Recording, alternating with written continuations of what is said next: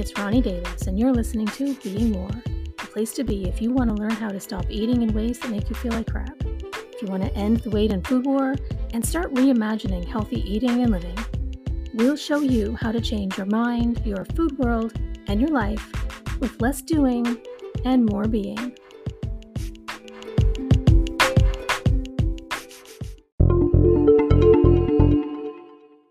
Tell me if this sounds familiar. On one hand, you keep telling yourself, God, I hate exercise. And at the same time, you're also noticing, maybe your pants are getting a little tighter, or it's, getting a little harder to walk up a long flight of stairs. And you're also telling yourself, I really need to get motivated to start exercising again. Sound about right? So what do? You start looking for ways to get motivated, right?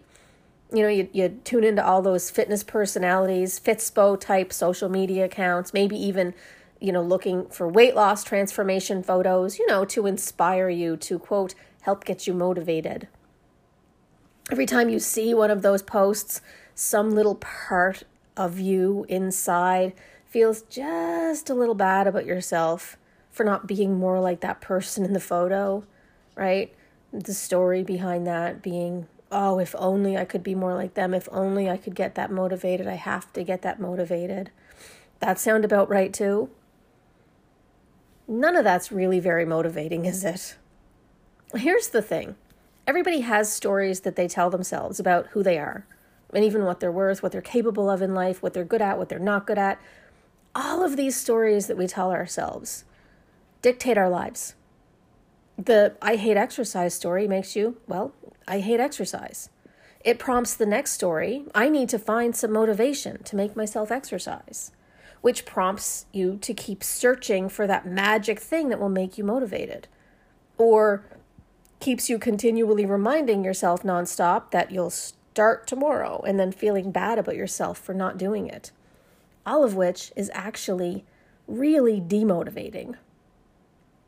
And have you ever thought about some of the stories that you tell yourself, some of your stories, about the truth behind them and their origins, and on a deeper level, how they're impacting your life? Most of mine were plentiful and mean. There were the exercise stories, there were the food stories, there were the more general stories, right? You're worthless unless you're skinny and pretty, you suck, nobody likes you, you're such a fraud, whatever you do, don't let anybody see who you really are. That kind of thing. Some of mine were less harmful on the surface, like the I hate exercise story I just described, but long-term, even those are just as harmful because they're demotivating. They're contributing to self-destructive patterns, and they keep us completely disconnected from ourselves and our truth. And recently I was thinking about how this played out with some of my old stories. And one of them in particular, my I hate winter and the cold and snow story. This one about winter is something I've been telling myself pretty much since probably my teens or preteens. And every winter, because of it, I'd basically hibernate. I'd even joke that I was hibernating because I hated the cold. With self-discovery 3 or 4 years ago, I realized that my mental health does significantly better when I'm outside every morning. So I committed to continually doing the track every single morning, no matter what the weather was like. Now, the track it's just an old race track that they used to train racehorses on. And, it's sort of off in the woods a little bit near my house. And I love it there because it's quiet and it's just all trees and nature and great stuff. But it doesn't get plowed in the winter, and the snow can get deep. And again, I told myself I hated the cold, so I'd usually only go when the weather was nice, and then all winter long, I'd really struggle hard with massive amounts of depression. So anyway, this winter, 3 or 4 years ago, I decided that's it. I'm going to continue going because I want to feel better this winter. I don't want to go to that place where, the depression and stuff kicks in again. And I assumed or hoped that continuing to do the track every morning and be outside would help. So anyway, I bought all the winter gear in preparation. And let me tell you, I look ridiculous when I go because I'm so bundled up. But I don't care. I started going and I have kept going every single day, regardless of the weather, for several years. Many mornings in the beginning, I'd be out there, and I'd hear myself, God, this sucks. It's so cold. The snow's so deep. It's so hard to walk. The wind is so strong, all the complaints. But I kept going. And slowly, as the years passed, I started noticing that I was breathing deeper. I was relaxing over there, and I was being present with life. I was smiling. Even on the worst of the worst days, I was actually enjoying and then even loving it. And then I started thinking about how strange that was, right? Like how much I have changed over the years to go from somebody who, hated winter. I also used to tell myself that I hated mornings and I already mentioned the hate exercise story, to go from that to somebody who's outside as soon as the sun comes up in even the worst winter weather. And somebody who loves doing that. Like I genuinely do it just because I want to. How strange to change that much. Then I started wondering, well, how did I do that? How did I really become this different person? How do I continually motivate myself to get outside at the crack of dawn every single morning, no matter how crummy it is out? And then I realized it's because I'm not trying to motivate myself or make myself do it. I'm not listening to my head and being ruled by that anymore. Now I'm listening and being guided by my heart.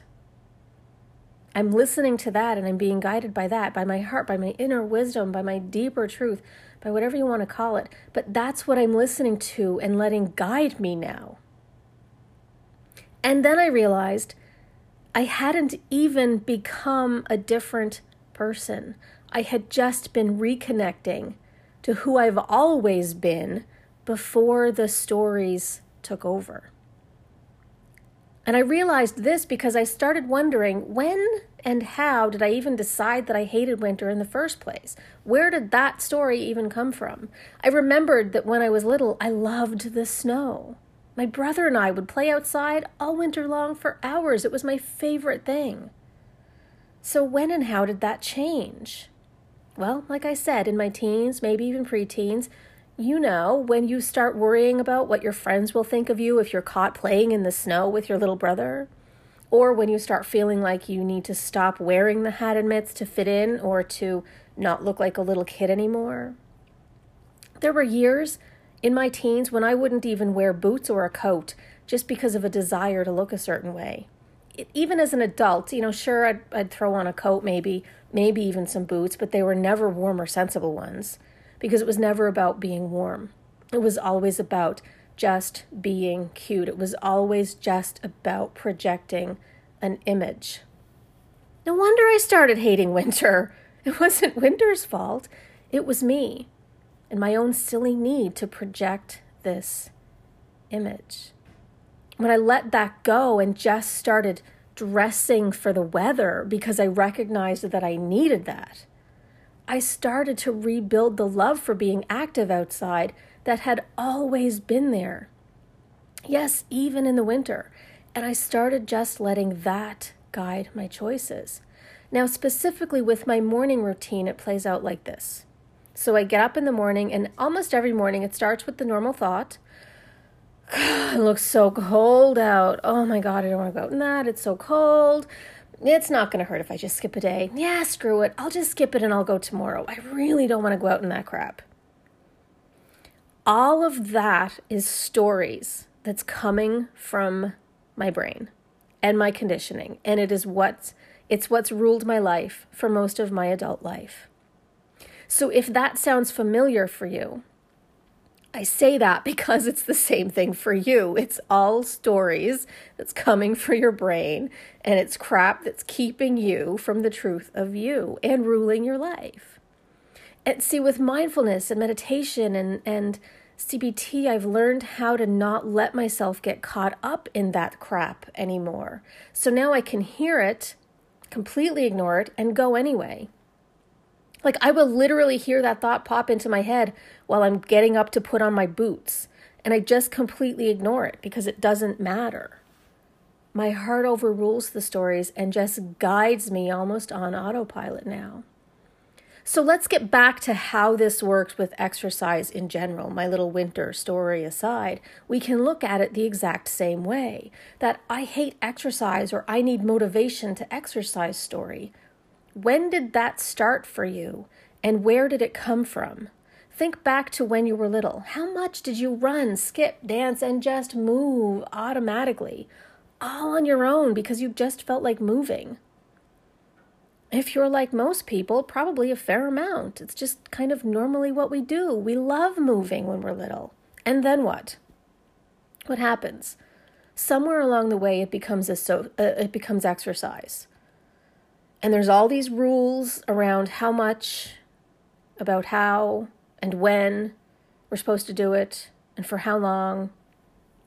Everybody wants to tell us how to do it, what kinds to do, and it gets associated with weight loss and punishment, and trying to force ourselves to do all of these things that we don't want to do in order to change what our bodies look like or weigh. And it just becomes this chore that we do not want to do. No wonder we don't want to exercise. See, we get so caught up living in our heads and our stories in this way that we're completely disconnected from ourselves and what we really need and want. But when we start getting to know ourselves again, reconnecting with who we are and what we actually love outside of the stories that we've been conditioned to believe, everything can shift. The need for motivation becomes completely moot because we're driven then by this deep connection to just who we are and what we need, like we were when we were kids, before the conditioning created all of those silly stories. So an actionable I want to leave you with. Consider your relationship with movement for a moment. And I don't even want you to think about it as exercise because there are so many negative connotations associated with that word. So I just want you to think about your relationship with movement. Think back to when you were a kid. What were some of your favorite ways to move? Consider now, are there any types of movement that you prefer over others, like now even? Forget about what you think you should be doing to, get fit or to change your body. What fills your soul? What makes you feel amazing? Then stop trying to force yourself to do it. You don't have to exercise. You never have to do a single bit ever again for as long as you live if you don't want to. Stop trying to force yourself. Stop trying to look for motivation to do it. And just start thinking about movement. And remember how great you feel when you move. Consider, how will I feel if I even do just a few minutes of that, whatever that movement is that makes you feel great? How will I feel if I even just do a few minutes of that today? How will I feel if I don't do it? And then ask, which way would I prefer to feel? If you're not sure, or you notice that your brain starts to make up all kinds of stories again and you're stuck in your head, pause and breathe. Bring your attention into your body and ask the question again. And then just wait for an answer that feels like it's coming from a place of calm, rather than from your head.